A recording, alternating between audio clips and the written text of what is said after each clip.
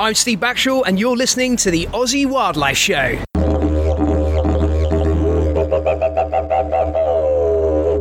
Alright guys, welcome to the Aussie Wildlife Show. Adrian here, and I'm here of course with Steve. G'day guys. And we're very lucky today to have with us Michael Bayliss. Michael, welcome. Thank you very much for having me. And Michael, you are the Communications Manager for Sustainable Population Australia. I say that 10 times over. Yeah, that's right. Yeah, I like the acronym SPA. Yeah, I like a challenge. You're from SPA. It's Michael from SPA. Yeah. It's got windy as soon as we started recording. That wasn't windy before. This reminds me every time I go camping.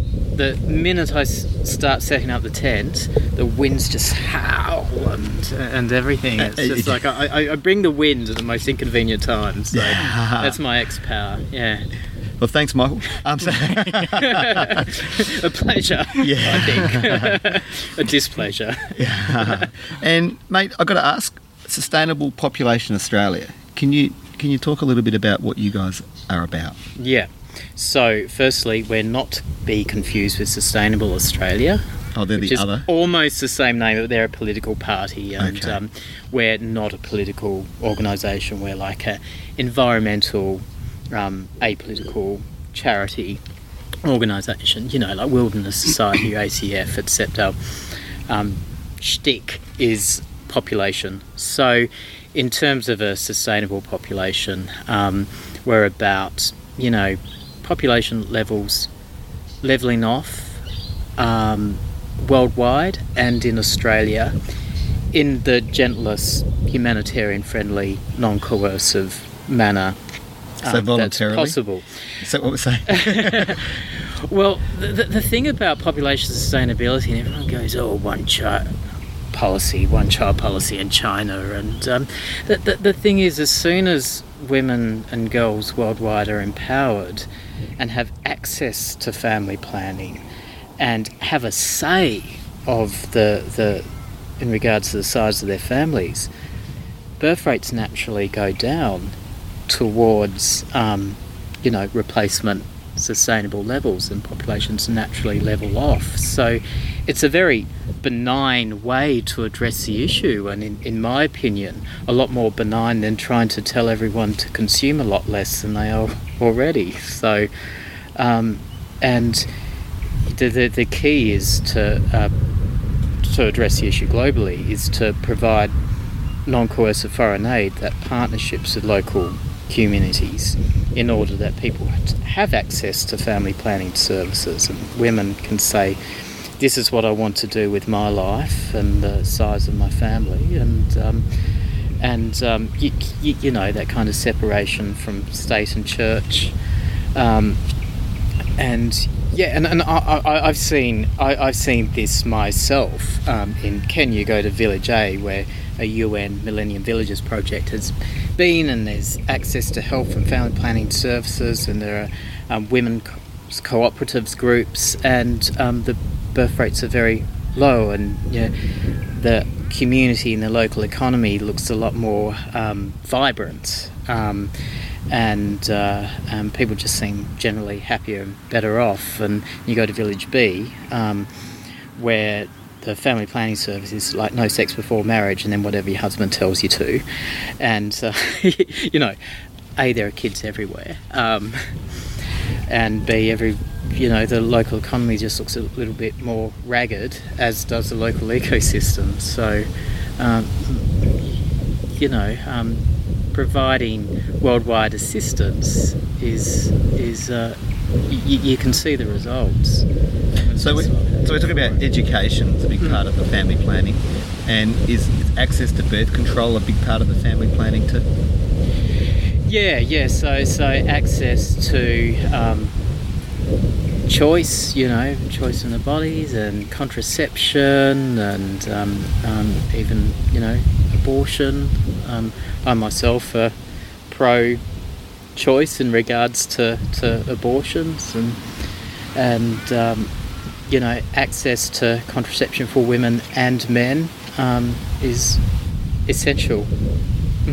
Yeah, I remember one SPA member, it's not so much of a problem of having too many kids, it's a problem of people enjoying sex too much. and kids are a net result of enjoyed sex too much. So you know, if it's facilitating a way to people to continue to enjoy having sex, but not resulting in a surprise down the track. And there are millions upon millions of unwanted pregnancies worldwide every year, and the world's population increases by 80 million per year, and a good proportion of those are unplanned and unwanted pregnancies. So that's unfortunate that happens, because you know, the parents, particularly the mothers, are not well equipped to be looking after the children. If it's unplanned and a surprise, unwanted, the children are obviously less well off. And given that we're 7.5 billion people on the planet, and the upper limit, the UN keeps updating it. We're supposed to be levelling off at 9 billion, and now apparently we're going to level off at 11 billion. I think in a few years' time it's going to be, actually it's 12 billion. And you know, the impact, regardless of, you know, the per capita impact, and of course as a world we all have to be gentler with our footsteps, but there's not only how gentle we are with our personal footsteps, but how many footsteps there actually are as we're trampling upon the planet. It's interesting, isn't it? And it's a tricky thing, because we're talking about people, which is the species that we are, Homo sapiens, and we have this kind of connection with people because we are people, our grandmothers, our kids, you know, we're loyal towards people, and we're talking about having less people. And I say that because, you know, I work in the animal industry, and you look at feral animals in the environment, you see animals that need to be culled and controlled and all these kinds of things, but we're the one animal that, you know, you'd never talk about culling humans, or would you? I've gone too far. Wow. I've taken it too far. And it is that point that it's not just about humans having too many babies. Like, what adds to that problem is obviously we're all living a lot longer as well now too. How much of a difference does that make? It makes a huge difference. I mean, you know, if you look about 100 and 200 years ago, before the advent of modern medicine and antibiotics and all of that, it made sense to have a lot of children, because many of them wouldn't make it past the ages of 2 and 5, and then, you know, there'd be no industrial system to look after your parents after they'd retired and went infirm, so you'd need kids to look after the farm and the parents. So having you know, many children made sense. And it's society and the world, the situation has just changed so rapidly in terms of the world we live in and the types of society we live in. But some of the attitudes, I guess, in terms of having a family is so important to a lot of people. You know, having a large family, a large number of children is still very important to a lot of people, but the reality of the world is, because we are living longer, we're not, you know, dying off by the age of 5, and we've got modern medicine to help us along every time we break our arm or get pneumonia, anything like that, things that would have killed us off not long before. The reality has changed where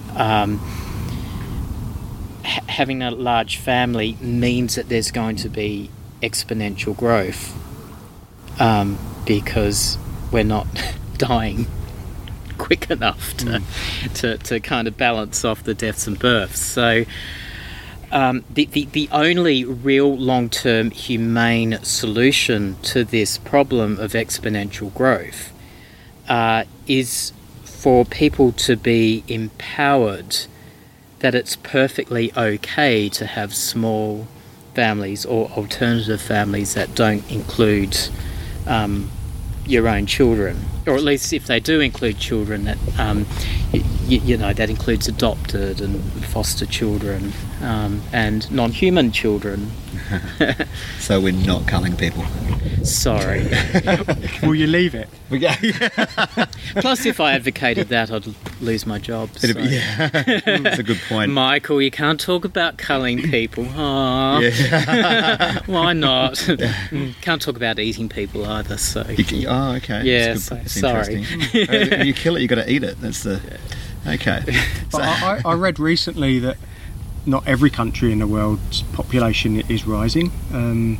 There are still countries out there that are not. Did I read Russia is staying at a level, if not lower, in population?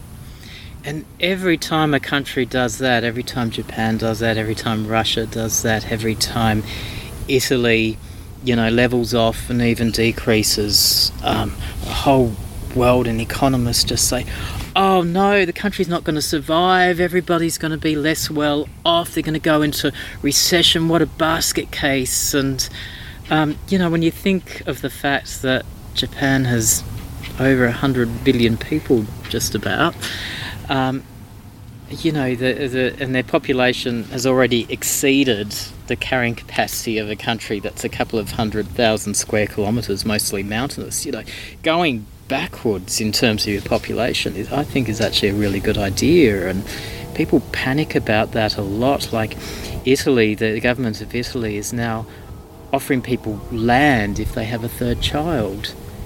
And this is a country, when you look at the population density, you know, a lot of it's in the red. Like, there are a lot of people in Italy.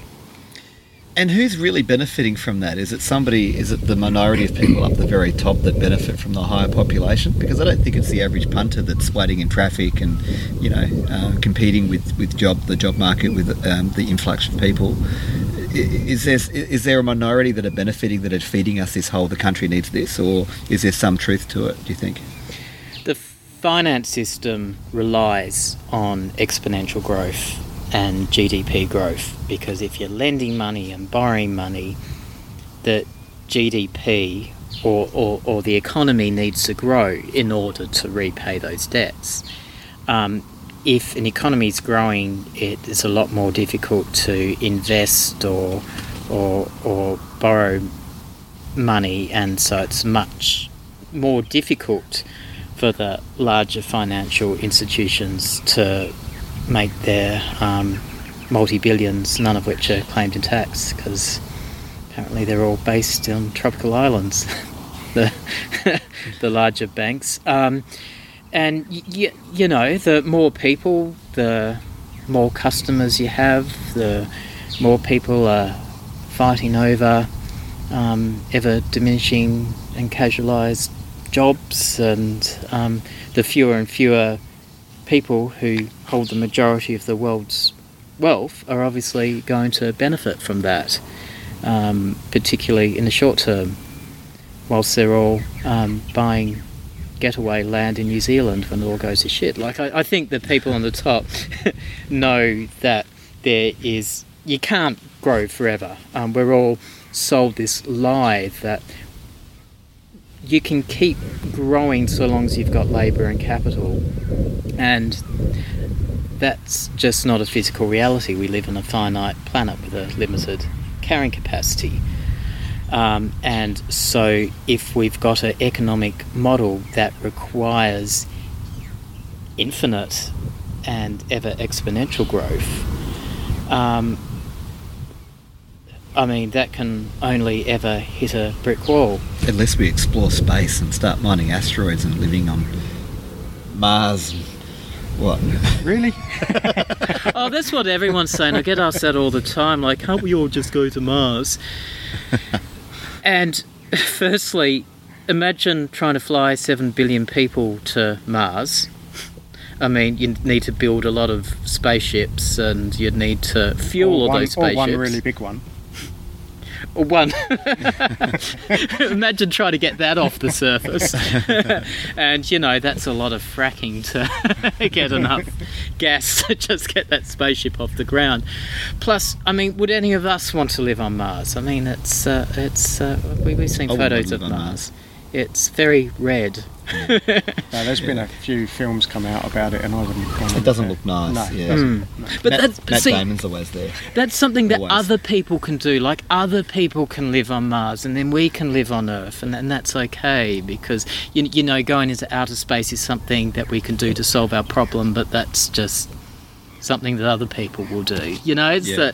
and that's why I think that theory is completely and utterly flawed. And Yeah.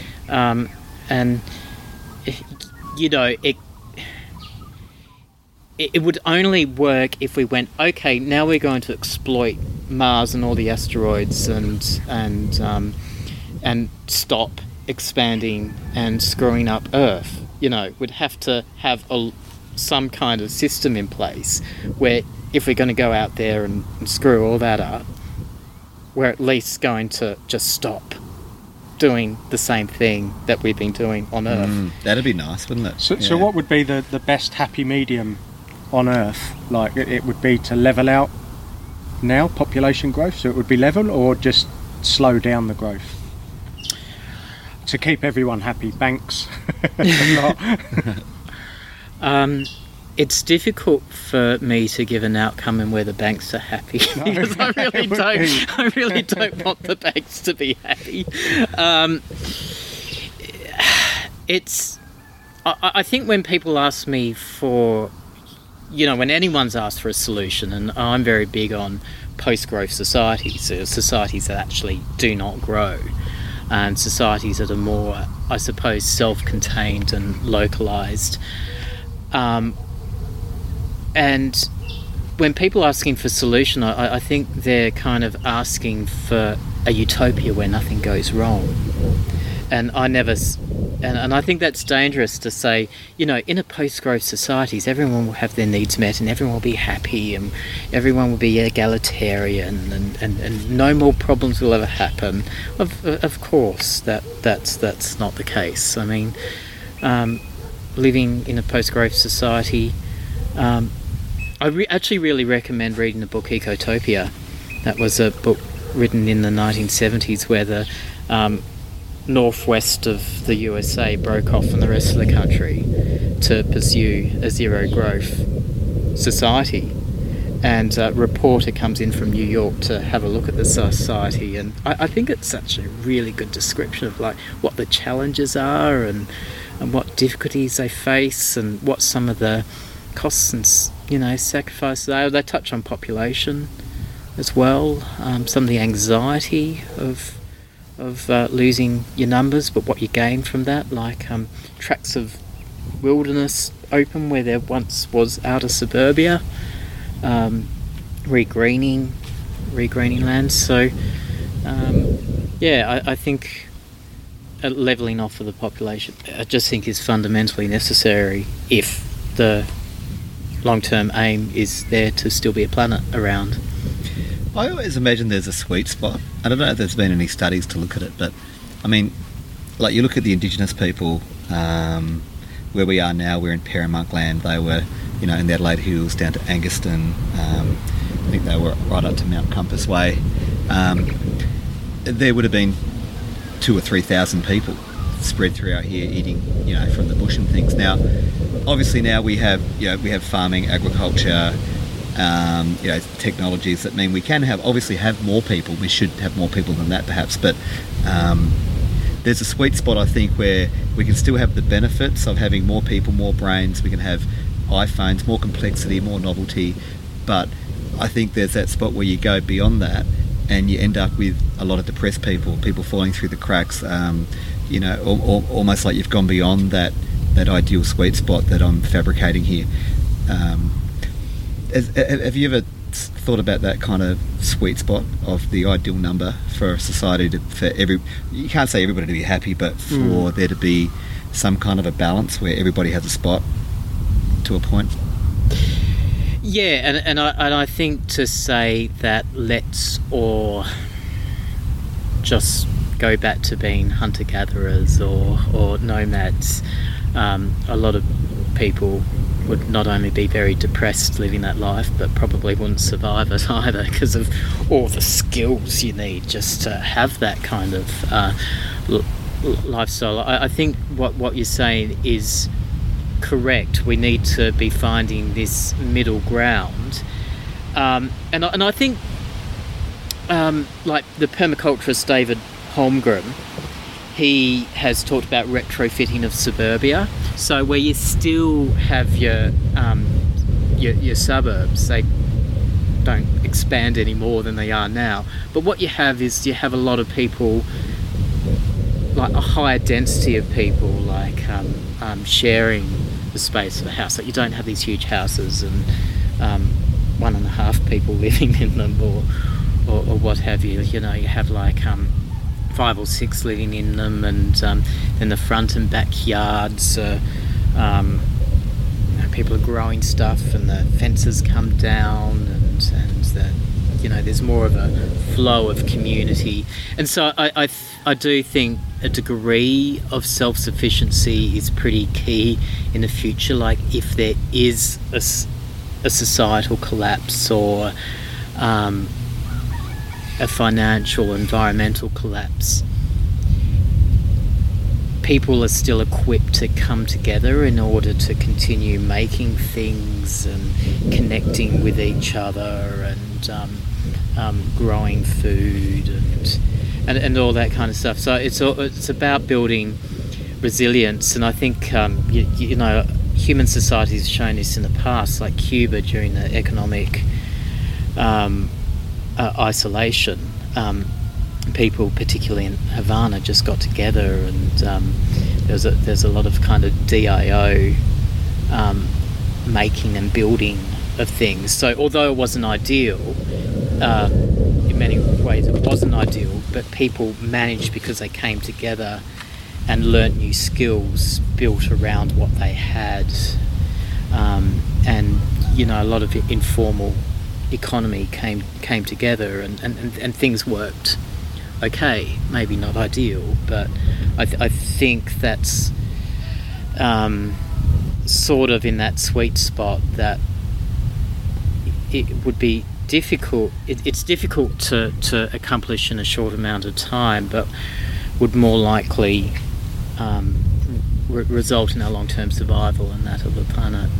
Yeah, I like the sound of that, because you say if there was a cataclysm, and I think there's, you know, as you know, every civilization before us has ended at some point. Sorry, Steve, go a catastrophe route, but I mean, right now, like you say, most people that don't grow their own food, they don't have chickens, they don't have the skills to make clothes or whatever. They go to the shops and they buy these things, and if you know, the trucks stop bringing that food in from wherever it comes from, that's no longer there, and you've got 1 million people in a city with no food or water. Not a great environment. Whereas what you're talking about, people, you know, working, growing, have a little plot of food, people grow different things, then you've got a bit of a plan B. It's interesting you talked about Cuba. That, the way you describe people working together under those conditions, is a very rewarding thing. Now, this is a terrible analogy, but I remember being a student and having very little money. You know, I would pay my rent, I'd buy my train ticket, I shelved my car, my garage, my car, that wasn't used anymore. And I had $5 left over out of my pay, and that was my $5 in case I needed it for an emergency. $5, and you know, I'm a 25-year-old man. So that was a long time ago. $5 was a lot of money. That's right, back then, Steve. Yeah, and I loved it. The point is, it wasn't horrible. It was fantastic, and you know, I had this appreciation. I had this zest. I mean, one of the best times Tam and I ever had. We've been on a fair few holidays, and we broke down. I mean, you've just come back from the Flinders Ranges. We were between the Flinders Ranges and Lake Frome, and we'd broken down.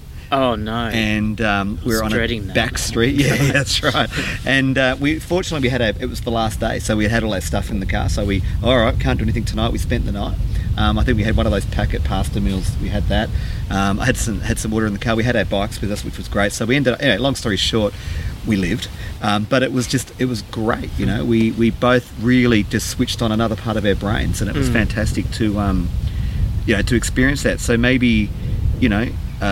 We've got it really easy, and I mean, you know, there's just a really high suicide rate. I mean, every 4 minutes somebody's killing themselves, and I wonder whether their life's too easy.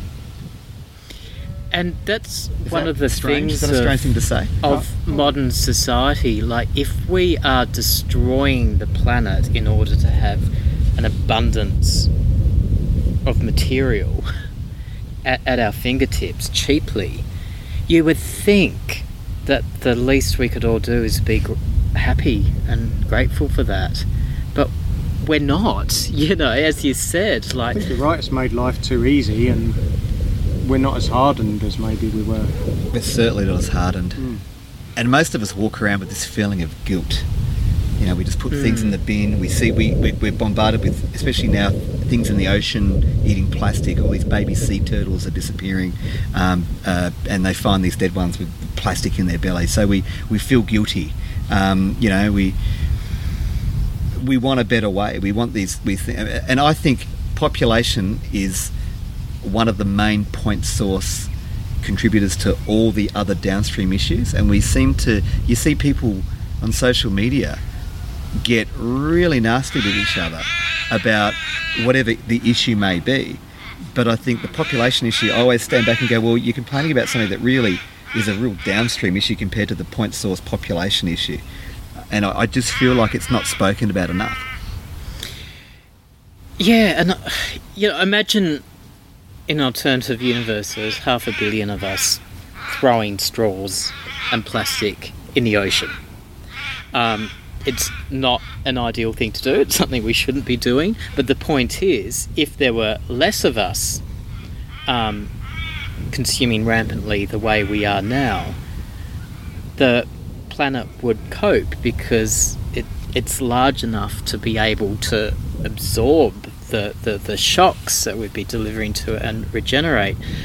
The more and more people that you have on the planet, and the less of a margin of error that you have, and so so you're just finding now that you've got to be more and more careful about the choices you eat. Like animal agriculture, responsible for at least 18% of global emissions, and palm oil's affecting the orangutans, something chronic, and even quinoa that's affecting farmers in Bolivia, and they're going hungry, and now coconuts the next thing, and soybeans in the Amazon. Beyond Meat burgers, new vegan burgers, apparently the beans that are making them, like the demand's too high and it's causing ecological destruction. So it just reduces the margin of error that we have, and so everyone's got to act more and more like a angel in order to reduce that impact. And the thing is, humans aren't really very good at willingly acting like angels when there are so many temptations out there. I mean, we've got advertising, we've got supermarkets, we've got society's telling us to have more stuff to outdo the Joneses next door, and to just have that flooding in front of your face and saying, no, I won't do that. And even if we did that in Australia, I mean, Australia's population increases by the size of a New Canberra every year, like 360,000, 400,000 per year. So even if we all do act like angels and consume a lot less, there's going to come a point where that all just becomes redundant. And plus, you have to tell everyone else to also act like angels. And we haven't got to that stage yet, and why would we? I mean, when you get people such as, demographers such as Liz Allen on ABC, it's just like, Australia can be big and it can have, 3-4 times as many people as we do now, because we're an innovative society and we'll innovate our way out of it. This amorphous magic bullet of innovation that's going to save us. And I always want to ask, well, why haven't we done that now? What is the secret ingredient that with all our hybrid cars, our solar panel technology, our wind technology, our, water saving shower technology. Why haven't we got to that stage? Why are we at 25 million people and utterly wrecking our country? I mean, you look at South Australia, only a couple of million people, well done, you've almost managed to clear the whole state.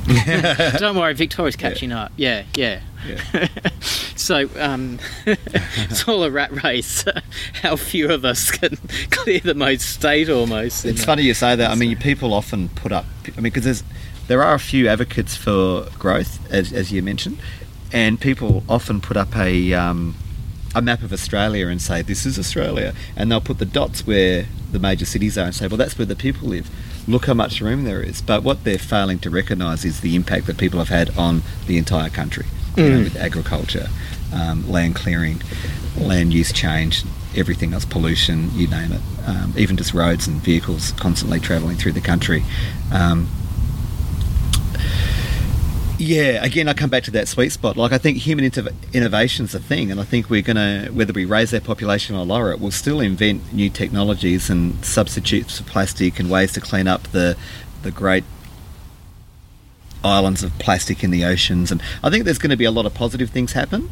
But I think, I know that more people means more innovation, but I think that's that sweet spot again. I think if you get over a certain amount, I think those people are stifled by the amount of people around them. They're stressed because they're in traffic, or they're in like sardines on public transport, and they're further away from nature. And I think all those benefits help towards a person's mindset, which ultimately helps a person become innovative and philosophical. Well, you know what's going to help innovation? It's people being empowered at schools and in university to critically think. It's not going to have exponentially more and more people who are just taught to read from the same neoliberal rulebook. And schools and universities, in my opinion, are becoming increasingly notorious for not equipping children and young people to think critically. It's all geared around getting a future career in key industries that are going to keep the capitalist machine running. And we didn't need 7.5 billion people to invent the wheel or invent language or even invent capitalism. We managed to innovate things with far less people, and I don't know, at the moment it just feels like the only thing we're really innovating is smaller and smaller phones that can do more and more. I don't know, I just feel I feel individuals being empowered to critically think have a more lasting impact than having a larger number of people and hoping one of them is exceptional enough to innovate our way out of the problem. Yeah, it's an interesting one. Elon Musk is a pretty innovative person, and one of his solutions for big cities is travelling under the ground. And I mean, makes sense. I mean, some of those big cities in the States, you literally, 5 lanes of traffic just sitting there. So why travelling underground? Is that going to make you can just get from A to B really quickly. You're on you've heard of his boring project company that he's put together, and but there's no reason for me to listen to a boring project. It's a highly interesting project. I believe it's windy now, isn't it? Sorry, listeners, we're experiencing a bit of wind nature. Enjoy it. It's all my fault this week. Brought on by overpopulation. Yeah, that's right. So, I mean, obviously you've got tunnels underground. You can drive through a tunnel. That's one alternative. But he's talking about, I believe your car goes onto some kind of a track and it can do phenomenal speed, so you can get from one end of the city to the other in a very short period of time. And I think you'll pay to do this, and that'll fund the whole boring under the ground that he's doing. But I mean, but anyway, these are solutions that are talked about. But I wish he would make up solutions. I wish he would spend some of his innovation into, like you talked about, family planning, condoms, education, even just painting a vision of what the world could be like with a few less people, and closer nature and food and those kinds of things, which I think are, you know, for too long people have said, I like technology, I don't want to go back to being a hunter and gatherer. It doesn't have to be one or the other. I mean, you also talked about, as I also mentioned, having agriculture in your backyards and things. Well, with society constantly growing, we're constantly having to knock things down so we can rebuild it to accommodate for more people. So nature doesn't really get a chance to develop and evolve. And that's a huge irony. I mean, I pretty much live in the inner north suburbs of Melbourne, and permaculture is a huge thing, and shared communal living is increasingly popular. At the same time, there's increased renting security, whilst the rents go up and up in houses, and then property developers just pull them down and build prefab apartments and pretty much sell them to people for the same price as you did for a house there 5 years ago, and so there are all these young people being very excited about the prospect of being able to grow your own food, and are increasingly disenfranchised of ever having their own outside land to put that to practice. And to me, that's quite a bitter irony, to be honest. So I think that it comes to bringing it back to population. I mean, property developers in the finance sector and big business dictates population policy through the channels of major government, and that's why our if the birth rate and the humanitarian intake in Australia stayed exactly as it was, even if the humanitarian intake, refugees intake doubled, we'd have a broadly stable population. The reason why Australia does grow at the size of Canberra every year is that economically motivated population growth through the skilled and economic migration channels is very high. So you have like a phenomenon where economic migrations of 250,000 a year and humanitarian intakes 15,000 per year. And talking about migration is obviously a very controversial issue, but the thing that I say, particularly to the left, who is that even if we do want high population growth in Australia, and even if we do want open borders, surely we have to be fighting for a system where the channels of intake are more equal than they are now. So surely of the population growth, you'd want a greater proportion being humanitarian and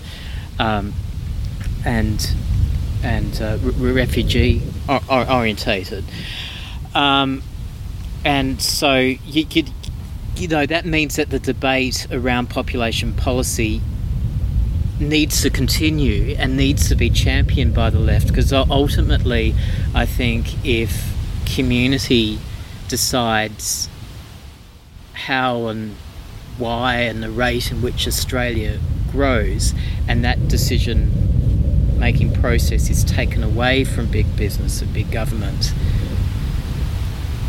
it will result in something that is more in line with the values of communities rather than the motivations of profit. And I do like the sound of that. I like the idea of people choosing, empowering the people to do it. That's why I don't breed. That's why I grow my own food. That was always my goal, and you need way more than a lifetime to do it. But my goal was to buy a few acres to try to be as self-sufficient as they can and produce some food, but to also have some bush for habitat. And I think one of the things that you can visualise with less people, you can have a bigger block. And I know that some people don't want that, and that's absolutely fine. But if you want to have bushland, you should be able to have it. And with less people, there can be areas where people can ethically hunt. You can have seasons where it's ethical to hunt, and those areas can be managed by wildlife officers, and we can have that aspect of community and the environment. We can have more areas where less vehicles. Maybe you walk to see your mum who lives over there. You can see her house, and you walk through the bush to your mum's house, that kind of thing. Rather than having to live in this banked up, bumper to bumper, polluting environment. But with population as it is, we can't all decide that we want more land. That would screw Australia completely. It would absolutely screw Australia. So we're not allowed to want bigger blocks. We have to want smaller things. Like you say, we have to reduce. And in that respect, subdividing properties and things is a good thing. That's what the property developers like to tell us. The problem is, at the same time, that I was looking at the Adelaide CBD and seeing all this prefab concrete that they're growing over old heritage pubs now, and that Melbourne style of mission grey concrete edifices, and they're built in record numbers in the Melbourne's inner city. Like, there have been hundreds and hundreds of skyscrapers all being built, and concrete apartments around Fitzroy, and they're all said it's to stop suburban sprawl, otherwise if you want to stop sprawling you have to accept this. But places in Melbourne's outer suburbs, they're also growing at unprecedented rates. So with the population growth that we have, inner city infill development is not enough. What we're finding is that urban sprawl and inner city consolidation are both happening at unprecedented rates. And then they talk about regionalisation and all these empty places away from the city. But if Melbourne's growing at 100,000 per year, and if that all population growth went to Geelong, to Bendigo and to Ballarat, there'd come a point where they'd reach their bursting capacities too, and then you just have to go back to growing Melbourne more. Like, for example, going in when I went to visit the Flinders, and it really strikes home at how marginal most of Australia's land is. I went to a pub in Craddock. It's pretty much one pub and nothing else, and Craddock's near the Flinders Ranges, near Hawker and Melrose, and I asked them, you thought about expanding, building a few more houses? I said, no, we can't build anymore because we need every square centimetre of land in order to graze sheep, because the land is so marginal. And here we are, saying all these empty plains of Australia just waiting to be populated. Just arid land. Yeah. The reason arid. But that's what I'm saying. If we're wanting to grow, or not us, but if there's people out there that are adamant that we need to grow the population of Australia, it must be better to start in those inner suburbs and cram everyone together a bit more than to expand out. Before you expand out, it's got to be a better option. Consolidation. Yeah, there's pros and cons for consolidation and pros and cons for sprawl. Obviously, one of the cons with consolidation is you can't grow your own food if you live in a unit and you're a bit disjunct from nature. Yeah, but what I'm saying is, if everyone decided, like I've decided I want a bigger property probably one day. Yeah. But if everyone decided that in our population growth, that would be. You'd be out in the arid area. And I guess one of the other problems too is people tend to want to live on the best soils. So you're like Mount Barker, just up the road, is the fastest growing city in the state, maybe the country, I'm not sure, but definitely in the state. And that's all fantastic soil, and they're just housing development after housing development going up. And you get beyond that, you hit the rain shadow. So I guess that's the other thing too. The places where we like to live are the places where we can grow food, and when you get beyond that, you can't. Someone said to me once, well, why don't we irrigate the deserts and desalinization, what's the word there I'm looking for? Turn salt water into fresh water, and get water out to the deserts, and then we can have people in there. And I'm like, well, here's my problem against that is the deserts are pretty bloody good how they are, and they've evolved over millennia, and they've got diverse, unique ecosystems. And the desert isn't just the desert. I mean, there's a whole different types of ecosystems out there. Why should we modify it just for us? At some point, we've got to fit in tune with the environment. We've taken care of most of the big predators. Great, let's.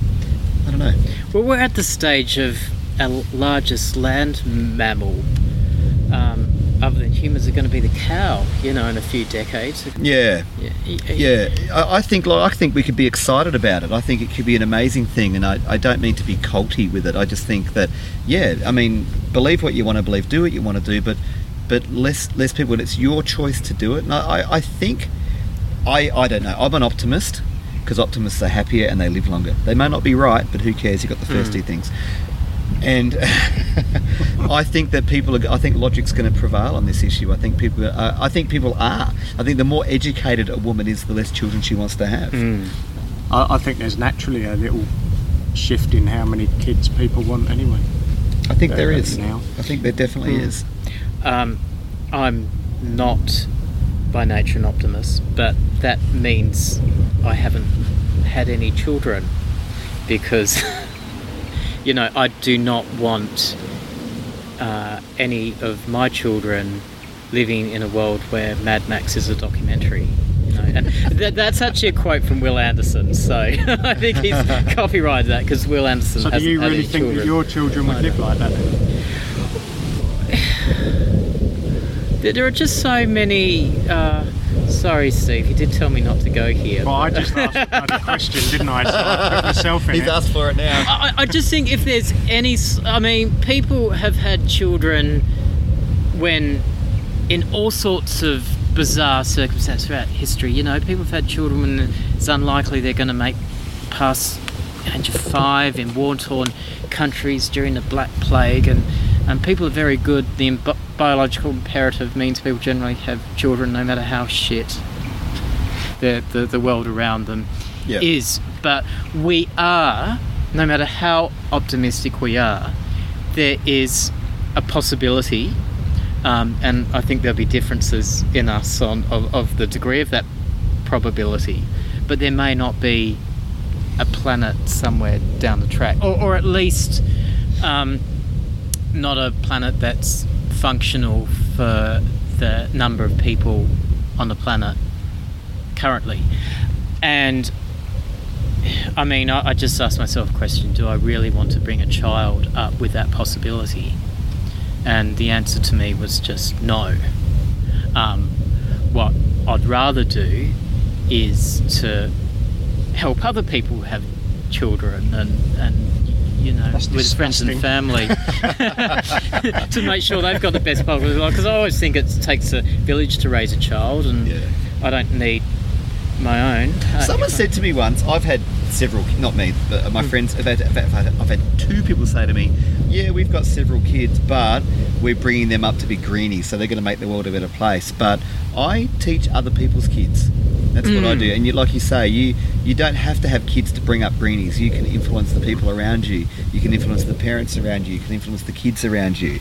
You can write a book, make a poster, create a meme. You could probably influence your own children a lot more because you can threaten them. Well, I thought you were going to say less, and I'm going to agree with you, because when do your kids ever listen to you? No, so they can go either way, kids. Dad's a greenie, fuck the environment. Did it again. 5. Oh, I'm sorry. Sorry, everybody. How many kids listen to this podcast?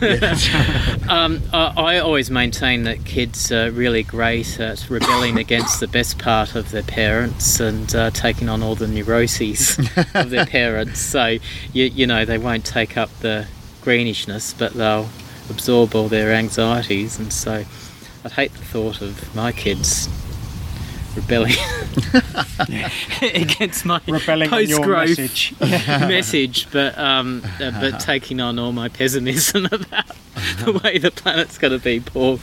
I've got to ask you, mate, what got you into just being interested in this subject? Was there a particular point in your life where you just looked around and went, "No, this is what I want to do. This is what I want to try and make a difference in this area"? Do you remember the day that you thought that, or was it how did it happen for you, mate?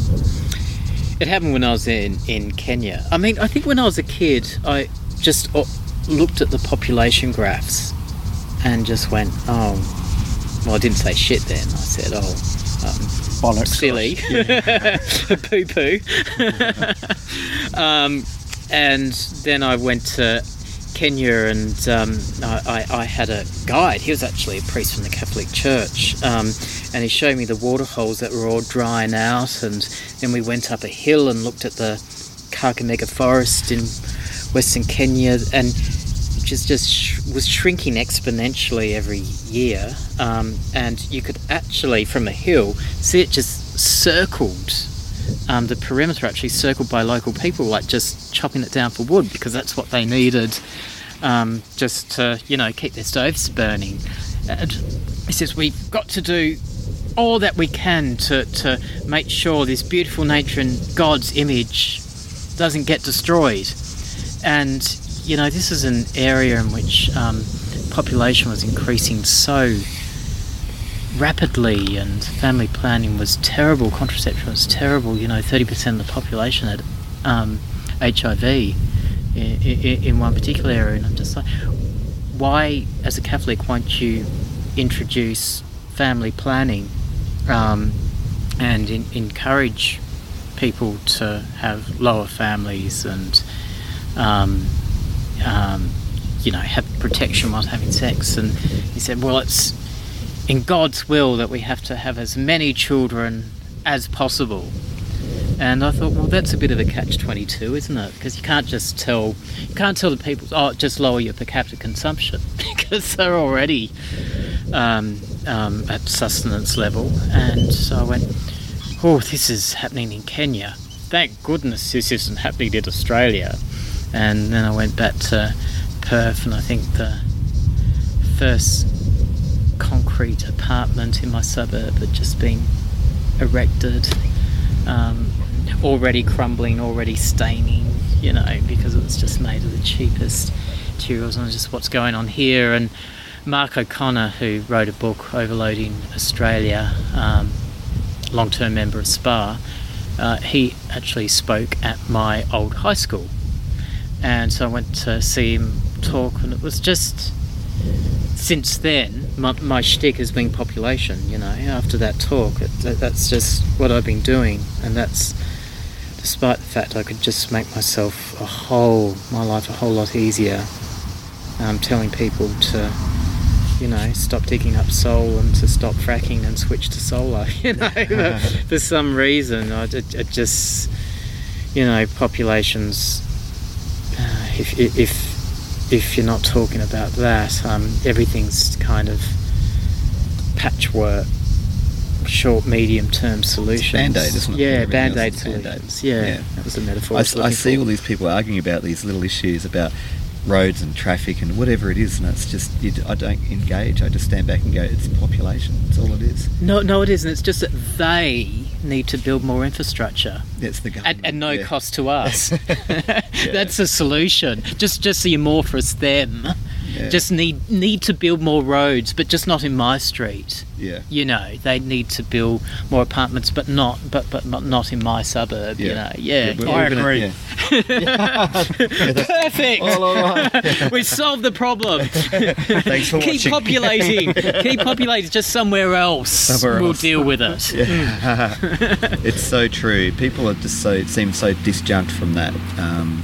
And I feel horrible because I've got, I'm sure we all do, friends with many kids, and I love those kids. I love my friends and all that, but still, this message, I put this message out to kids. I never used to, and then I saw David Attenborough. I mentioned that we had as your friend Jimmy Ward on the show, who you caught up with on Sunday, and we were saying to him, weren't we? Like, he was talking at the World Environment Fair. Now, we go to the World Environment Fair and we talk about the environment and animals and conservation and wildlife. Sometimes this show talks about wildlife.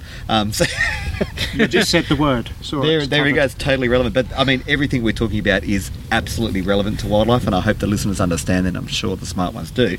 But I was saying to Jimmy, it's so great to see him speaking at this event. It's the first time I'd ever seen anybody talking about population. I mean, we had, recycling and different things, which is great. Absolutely great. And I said to him it was fantastic that he was there, and the only other person that I'd heard talking about it, I think Dick Smith recently has been, but was David Attenborough on a couple of the end of his series on mammals, or a few of his series. He talks about, he says a nice poetic kind of summary and mentions our population, which he manages to get that in there. So I say it to kids. We talk about, I'll show kids an animal. So this animal's extinct in South Australia. Bit of bad news, and we'll talk about why.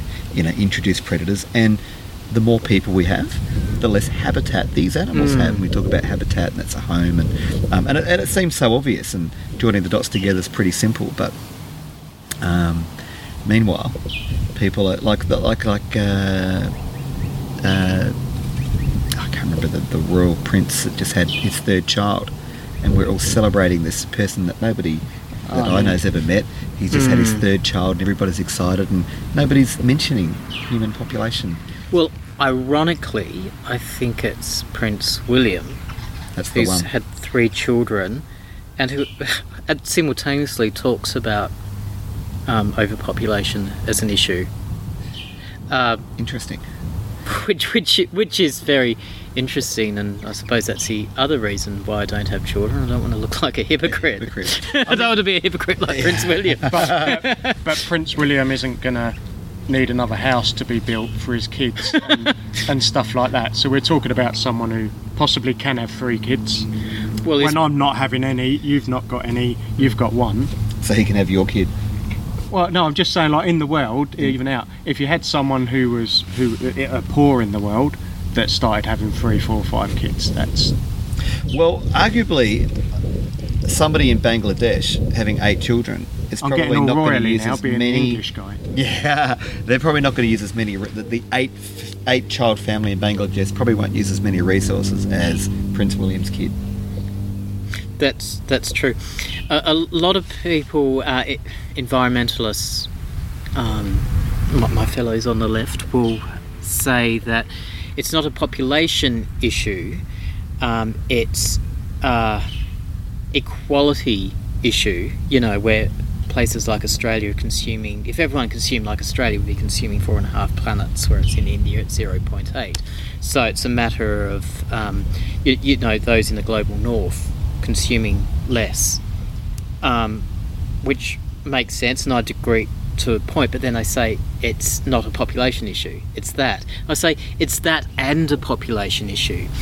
So, in the global south, levelling off of population, whilst indeed increasing per capita consumption to get people out of poverty, is very important, whereas for us it's a matter of levelling our population and consuming less. So there's another angle of looking at that problem, whilst also agreeing with other people. Like it is a disparity of global wealth is a huge issue, but that doesn't take away from the fact that population is also an issue.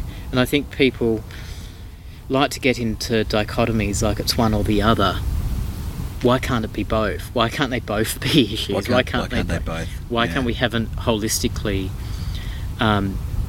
address that? Yeah.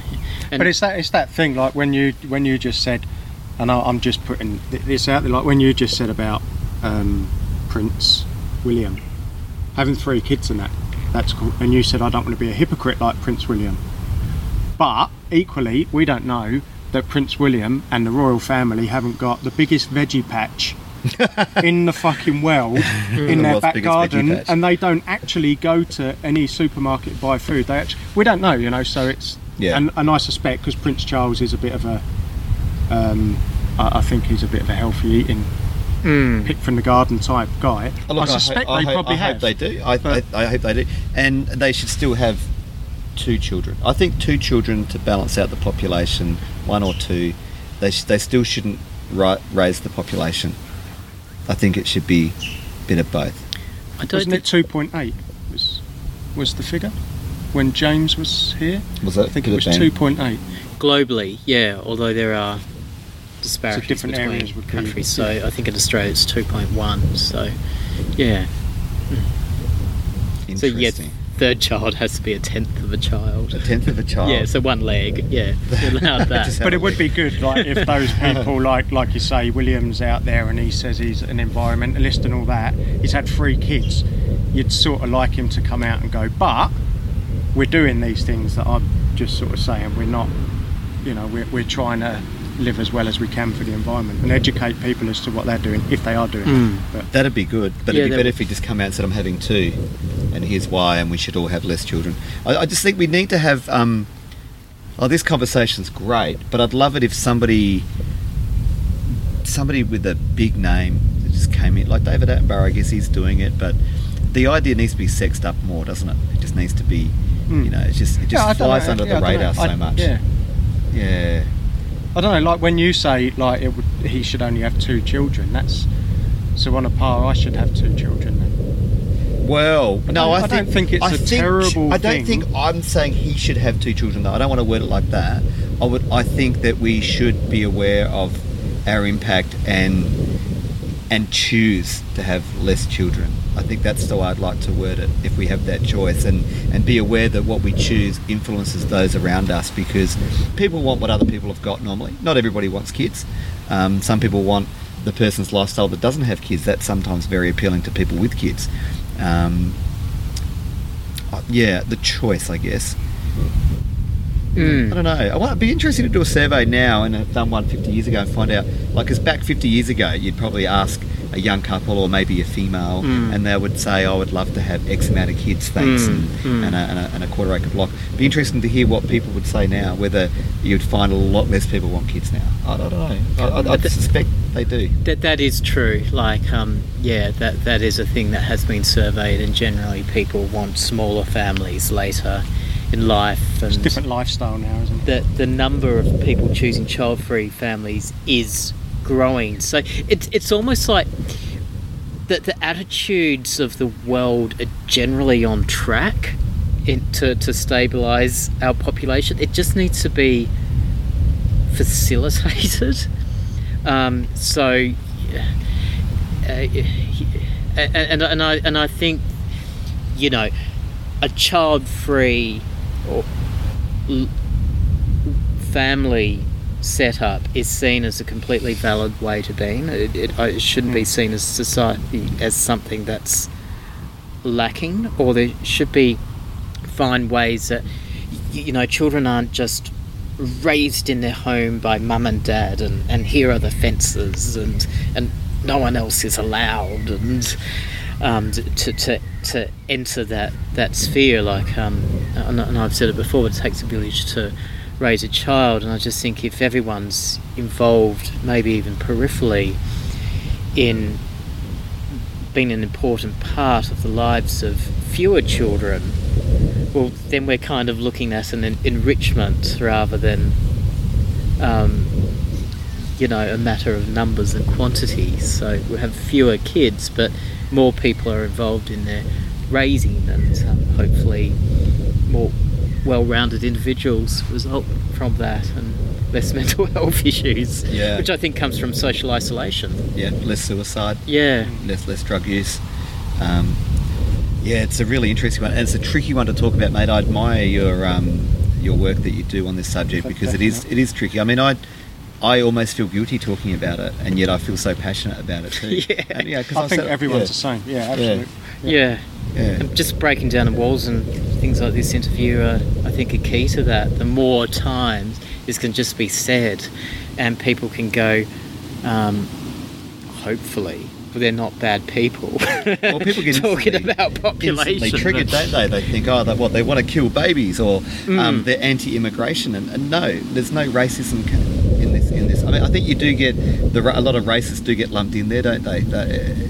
Of course, and you know, like the Hansonites and the ultra conservatives take the population bandwagon when, you know, really their motivation is to white Australia or something. Yeah. Or not what that we're they've saying. got a bugbear with certain races. I'm culturally neutral. I don't give a shit about human culture. Yeah, same. The Cultures, diversity for me is that there's abundance of flora and fauna. You know, and that there's a diversity of species that we're all interacting with each other on some level. Maybe not all pleasantly, because you know, life's not pleasant. Well, not always. And a diversity of species that we're losing. As well. Exactly. Yeah. So on this property behind us here, as we were talking about, there's 100 species of native plant. 103. 103. Yes, found another one the other day. So fantastic. And growing, and you got your fungi, your soil microorganisms, your reptiles, your amphibians, your birds, your wind. There's a lot of wind here on this property. It's organic. It's organic. That's right. It's because vegans are eating all the soybeans and it creates more methane. That's what it is. I'm joking. That's why it's all my fault. Yeah, Eating all the soybeans. Wow. Yeah. Now, we do have a little bit of a front moving in, so we might have to wrap this thing up. Hopefully that wasn't too hard to listen to, guys, with the wind. Michael, is there anything that you'd like to add, mate? No, well, thank you for having me over, both of you.